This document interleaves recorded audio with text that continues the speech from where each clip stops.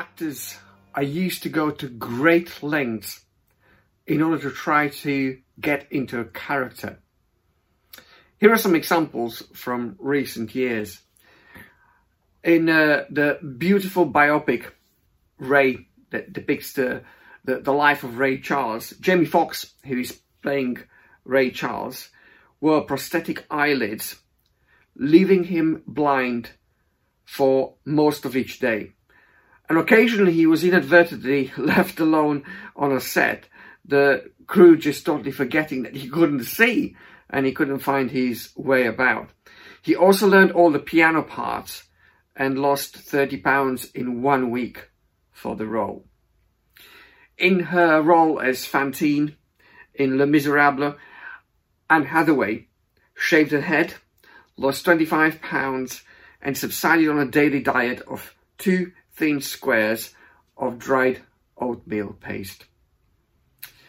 In his role in The Pianist, Adrien Brody, I think he actually won an Oscar for it, he familiarized himself with hunger and isolation. He moved to Europe, bringing only 2 suitcases of personal belongings and living on a meager lifestyle. He lost 30 pounds and took piano and dialect lessons. And here is what he said, what Brody said. There is an emptiness that comes with really starving that I hadn't experienced before. I couldn't have acted that without knowing it. I've experienced loss, I've experienced sadness in my life, but I didn't know desperation that comes from hunger. These actors really wanted to get in their character. They wanted to give a depiction as accurate as possible about the character that they're trying to transpose onto the screen and make it come alive for our own viewing and inspiration. And they were willing to go to great lengths, sacrifices, in order to get into character. I wonder if you ever thought about what would it take for us to become more like Jesus? What would it take for us to become more like Jesus? What would it take for us to be transformed into the likeness of Jesus in such a way that people would mistake us for him? Obviously not for him. There will be things about the way we speak, the way we behave, the way we think, that would remind people of Jesus. And that's what discipleship is all about.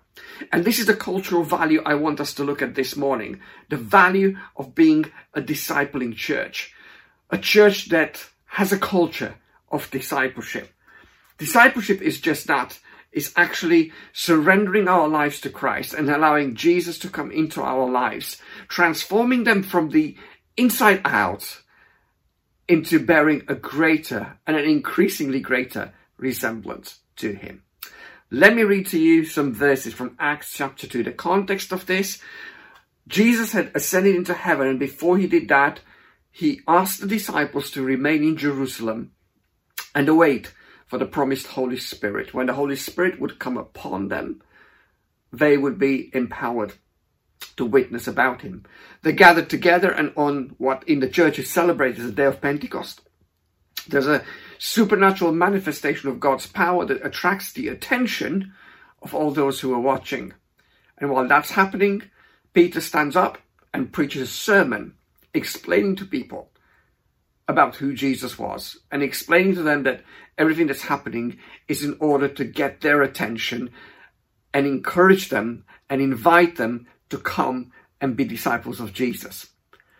And as he preaches, he goes through the Old Testament and enables people to understand what God's plan had been all along and how Jesus fits into this plan. And then he gives them a challenge for them, not just to be watching in awe as admiring spectators, but he invites them to become followers of Jesus, disciples of Jesus. A disciple, the Greek word is being used to describe a disciple, is just somebody who is an apprentice who is trying to follow in the footsteps of his master. Here we go, Acts chapter 2, verse 37 onwards. When the people heard this, they were cut to the heart and said to Peter and the apostles, "Brothers, what shall we do?" And Peter replied, "Repent and be baptized, every one of you, in the name of Jesus Christ for the forgiveness of your sins. And you will receive the gift of the Holy Spirit. The promise is for you and your children and all who are far off, all those that the Lord God will call." And with many other words, he warned them and he pleaded with them, "Save yourselves from this corrupt generation." Those who accepted the message were baptized, and about 3,000 of them were added to their number that day. Let's stop here for now, because this is the first and probably most significant ingredient of being a disciple of Jesus. Somebody might say, what is a disciple of Jesus? How do you get to be a disciple of Jesus? And here it is, the first and most important ingredient. A disciple of Jesus is somebody who makes a decision to surrender their life to Jesus. They make a decision to surrender their life to Jesus. That's what those people did. They heard Peter tell them about Jesus and who Jesus was and what was his purpose of coming into the world, dying for their sins, and then he invited them to come to Jesus, to surrender their lives to Jesus. So Jesus coming into this world is in order to be a substitute, somebody who takes our place. We were the ones that rightfully deserve to die for our sins, yet Jesus dies once and for all of us, in order that we be forgiven and receive his salvation. But Jesus doesn't just come to be our savior, he also wants to be our king. So he doesn't just want to clean up our life from sin, but he wants to come into our life, rule in our life, in order to change us from the inside out, so that actually we don't just get forgiven for the sin and then continue being sinners, but actually we begin to be transformed from the inside out with a new life, with a new way of thinking, with a new way of talking, with a new way of behaving.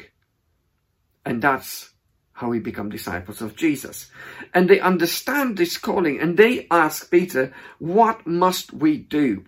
They're cut to the heart. That's an expression that probably says that they had been touched by the message and prompted to ask a question, what can we do about this? It's almost as if they realized that they were in trouble and they needed a solution. And that's when Peter points them towards Jesus, saying, "Repent and be baptized, every single one of us, and you will receive the gift of the Holy Spirit." You see, this is not just about forgiveness, but it's also about a new life. And a new life comes only as we surrender to Jesus. And he's saying to them, look, it's about repentance. And repentance is really a 180 change of direction.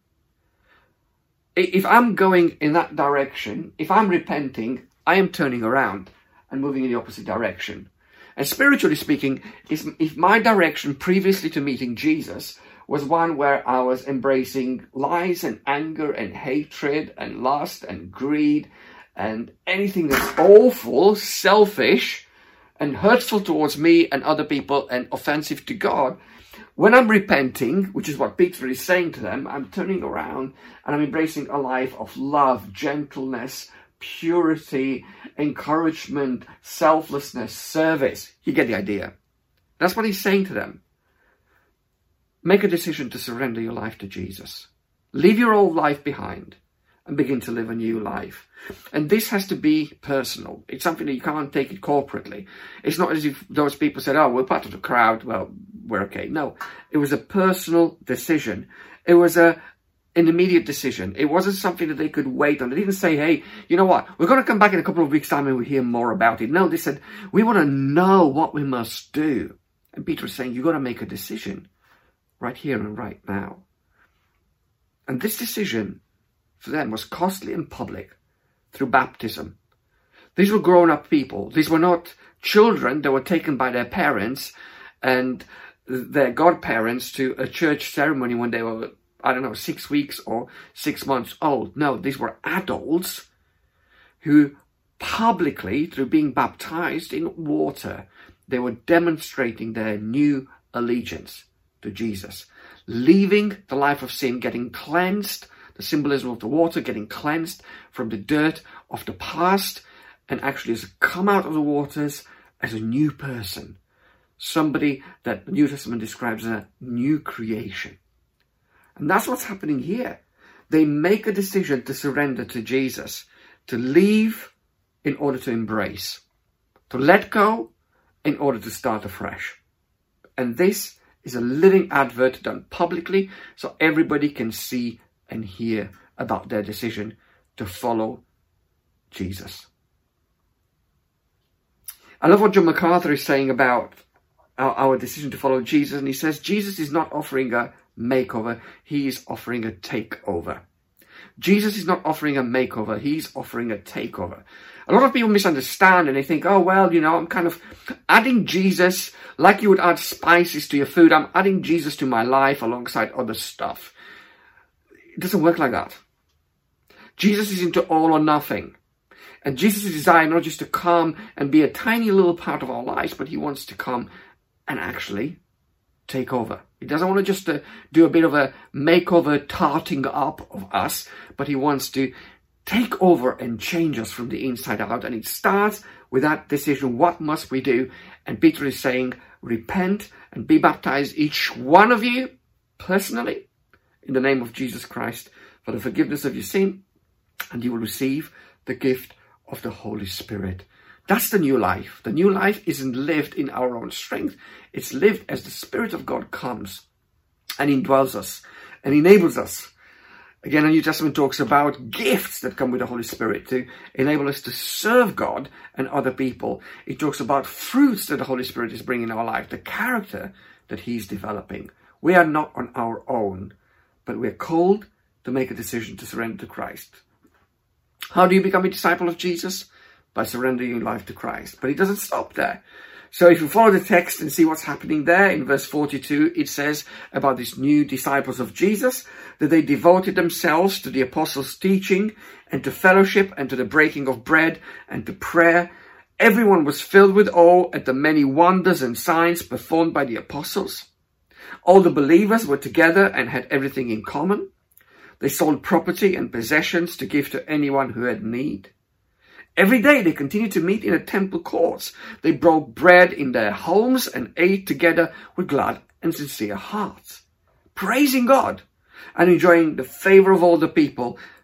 And the Lord added to their number daily those who were being saved.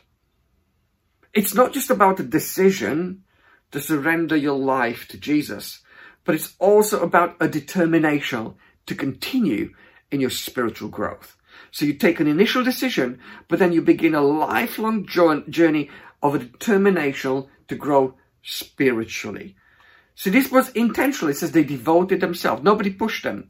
They devoted themselves. It was an intentional, voluntary decision to grow. And it had a plan. And it's highlighted here by the different things that were happening there. And although this was a personal process, the personal process was embedded in the community of faith. We cannot grow spiritually in a healthy way unless we are embedded in a community of faith like those disciples were. That's why you can't say, I love Jesus, but I hate the church. It doesn't work. In fact, Jesus calls the church his bride. So it'd be pretty offensive to say to Jesus, Jesus, I love you, but I hate your bride. The two are part of the same process of growth that God is using to grow disciples. You see, the spiritual practices that we find here, and I'm going to highlight 7 areas where there are some spiritual practices that are signs of a growing disciple. They are means of grace. They are gifts God has given us. Tools, if you want, to help us to grow spiritually. And the amazing thing is that the vertical is intertwined with the horizontal. There's an intertwining that goes on here. So our relationship with God is connected to our relationship with other people. It doesn't work in a vacuum. And that's what you see in those 7 spiritual practices. I'm just going to name them and highlight them and encourage you to explore them for yourself personally, and also in the conversation that you're going to have in the Connect groups as you look at them. The first one is this: spiritual passion. Number 1, spiritual passion. They devoted themselves. They devoted themselves. Devotion is a strong word that describes an intentional passion. They didn't just have a part-time course. There was devotion there. And I would suggest to you that a great sign of somebody who is a healthy disciple of Jesus is that there is spiritual passion there. You never get to the point where you feel like, I have arrived. I am the finished product because I've clocked on 20 years or 30 years of becoming a follower of Jesus. No, the hungrier you are, no matter how many years you've been on this journey, the more that's the sign that you are a healthy disciple of Jesus. They devoted themselves to the apostles' teaching and to fellowship and to the breaking of bread and to prayer. Everyone was filled with awe, and many wonders and signs were being performed by the apostles. You see why you have this spiritual passion, and it's manifested in the way they embraced teaching, they embraced communion, they embraced prayer, they embraced gathering with other Christians. They were passionate about that. But also, there was a sense in which there was an evidence of supernatural ability. That's the second thing. There's a supernatural activity going on there. There should be something about every disciple that isn't just man-made. That our life should not be just explainable by our own efforts. There should be something supernatural from the outside that should mark our lives. And that's the signs and the wonders that were being performed by the apostles. It says all the believers, third thing, all the believers were together and had everything in common. They sold property and possessions to give to anyone who had need. Sign number 3, sacrificial generosity. If you really are a growing disciple, you'll be marked by a sacrificial generosity. If you and I are marked by a selfish stinginess, that's probably not a sign that we're a healthy disciple of Jesus. So they were very generous and gave to everyone who was in need. Every day they continued to meet together in the temple courts, and they broke bread in their homes with glad and sincere hearts, praising God, and enjoyed the favor of all the people. A fourth thing is they had a joyous gratitude. It says here, with glad and sincere hearts. They broke bread with glad and sincere hearts. There was a joyous attitude about them. And again, the mark of a growing disciple of Jesus, there is that joyous attitude. Not some sort of a cheesy, don't worry, be happy, life's fine, I'm kind of dying, but nevertheless, I'm just going to pretend. No, that's not what we're talking about. But they were filled with a joy, a supernatural joy that wasn't dependent on their circumstances, but because of their relationship with God and because of what they had in Christ. They were overwhelmed with a sense of joyous gratitude. Number 5, uplifting praise. It says they were praising God and enjoying the favor of all the people. Again, those who are growing disciples of Jesus are marked by a life of praise. And I always think a church, and it can look different in the way it's being portrayed. But if you go to a church gathering of followers of Jesus and people are bored stiff and inactive and lacking any sense of gratitude because of the salvation that comes from Him and a desire to praise and magnify this amazing, majestic God that we can get to call our Father, if that isn't there when we gather together, there's something wrong about our discipleship. Uplifting praise was the 5th mark. The 6th one, it says they enjoyed the favor of all the people. There was a positive public engagement, They didn't just meet together in homes, but they also met in the temple, and they were enjoying the favor of all the people. And he says the Lord was adding to their numbers daily those who were being saved. There was a positive public engagement. That's sign number 6. Again, a church that is confined to the physical walls of its building or of their group is not a church filled with healthy disciples. Healthy disciples always break out into a local community and engage positively with the local community. Now, we will see later on that they were also persecuted, but they also enjoyed favor with the local community. So persecution is not necessarily a sign that things are wrong with discipleship, and things are not going to be easy all the time, but there is a sense in which people saw something in them that was attractive and enticing, a sign of a true follower of Jesus. Just like Jesus, he was loved by so many people, and he was magnetically attracting others who were intrigued by his teaching and his deeds, but also others were filled with hostility towards him. So that would have been fairly normal. If you're a follower of Jesus, those kind of things would happen as well. Last one, number 7, there were perpetual spiritual birth happening. And the Lord added to their number daily those who were being saved. There's a perpetual spiritual births happening. There's a consistent flow of new life. There are new followers of Jesus being birthed every day. Every day, my word, every day. What an amazing thing. That's the sign of healthy discipleship. If there is spiritual reproduction. If there are other people who become disciples of Jesus because I am a disciple of Jesus and I'm excited about being a disciple of Jesus and I'm introducing other people to be disciples of Jesus, you get the idea. If there is no fruitfulness, if nobody else is interested in Jesus because of my life, there are some question marks about how real my discipleship with Jesus is really about. So personal spiritual passion, I'll recap them. Evidence of supernatural activity, sacrificial generosity, joyous gratitude, uplifting praise, positive public engagement, and perpetual chain of spiritual births that is happening. And that's our passion as a church. That's my passion for myself. It's my passion for you. It's our passions as leaders in this church, that we would be a discipling community, a place where we grow as disciples of Jesus and help others to grow as disciples of Jesus. This is who we are. This is what we do. So what does this mean for us practically?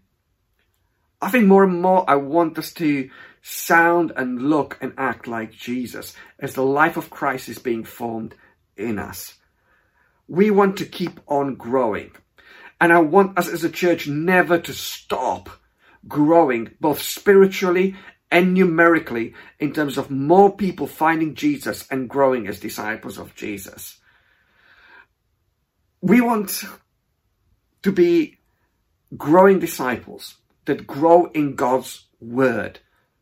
But I pray that that wouldn't be just education, but it would be transformation. Not just accumulating knowledge, but actually receiving a power that comes upon us to help us to think in new ways, to talk in new ways, to act towards those around us in ways that resemble Christ-likeness. We want to be growing disciples who are not just consumers, but are contributors. Healthy disciples will never be those that selfishly always want things their own way, but they always think about being a servant, just like Jesus, the Master, was a servant. If we are a discipling culture, we're going to be those people who will prioritize intentionally our own spiritual growth, and we will provide opportunities and margin in our life to enable to come alongside other people. So simply put, this morning, really, how are you doing on your discipleship journey? Are you really a disciple of Jesus? Do those 7 trademarks that we've seen of the disciples, early disciples in the book of Acts, do they resemble your life? What do you need to do to grow as a disciple of Jesus? I mentioned the fact that it can't happen while we have personal responsibility individually, and we need to be intentional about that. It can't happen in a vacuum. How are you connected to your team, to the church? You know, it's important for any sportsman or any sportswoman to train on your own, but it's also important to train with your team, particularly if we're talking about team sports. And living the Christian life and discipleship is a team sport. So how are you connected with that? Let me ask another one. Maybe you're doing really well at those, but who are you coming alongside? Who are you taking under your wing? Who's probably a little bit new to this way of Jesus, to this discipleship journey? How are you helping them to be able to understand and grow into becoming a disciple of Jesus? I love what somebody said about this. They said, discipling someone is walking them through life and teaching them to perceive all of life's experiences with divine insight. That's what discipleship. It's not a class on a Thursday night or on any other night. It's not 2 hours of reading a book. It's interpreting life with the mind of Christ. I love this. Who are you doing this with? Who are you helping to interpret life with the mind of Christ as you walk with them, as you take them under your wing? Because that's God's calling. My prayer is that this morning our hearts are filled with a greater passion to be disciples of Jesus, to resemble Jesus more, and to have an incredible influence in the life of those that maybe don't know him yet. So maybe you've never ever even started on this journey. I want to say to you, what a good opportunity this morning to actually do what those early disciples did when they asked the question, what must we do? You might be asking that question. What must I do? And I want to say to you what Peter said to them. Repent and be baptized and be filled with the Holy Spirit. That's God's calling for you. And that's what you can do. Repent, be baptized and be filled with God's Holy Spirit. Why don't you take this step today, right now? You can just pray after this message. And maybe the rest of us, we really can take hold of God's heart that really wants to grow us as disciples of Jesus. Look through some of those things and ask ourselves the question, how can I grow? And also, who can I take under my wing to encourage? We all who have started on this journey should be grateful because we've had people that have come and made such a huge difference in our lives. As you think with a heart full of gratitude about those people, how about you becoming somebody that does that for somebody else? May the Spirit of God enable us to be such amazing, ordinary, yet passionate followers of Jesus, that the world around us takes notice, and he doesn't see us, but he sees him in us. This is what I long for, and this is what I pray for. Amen.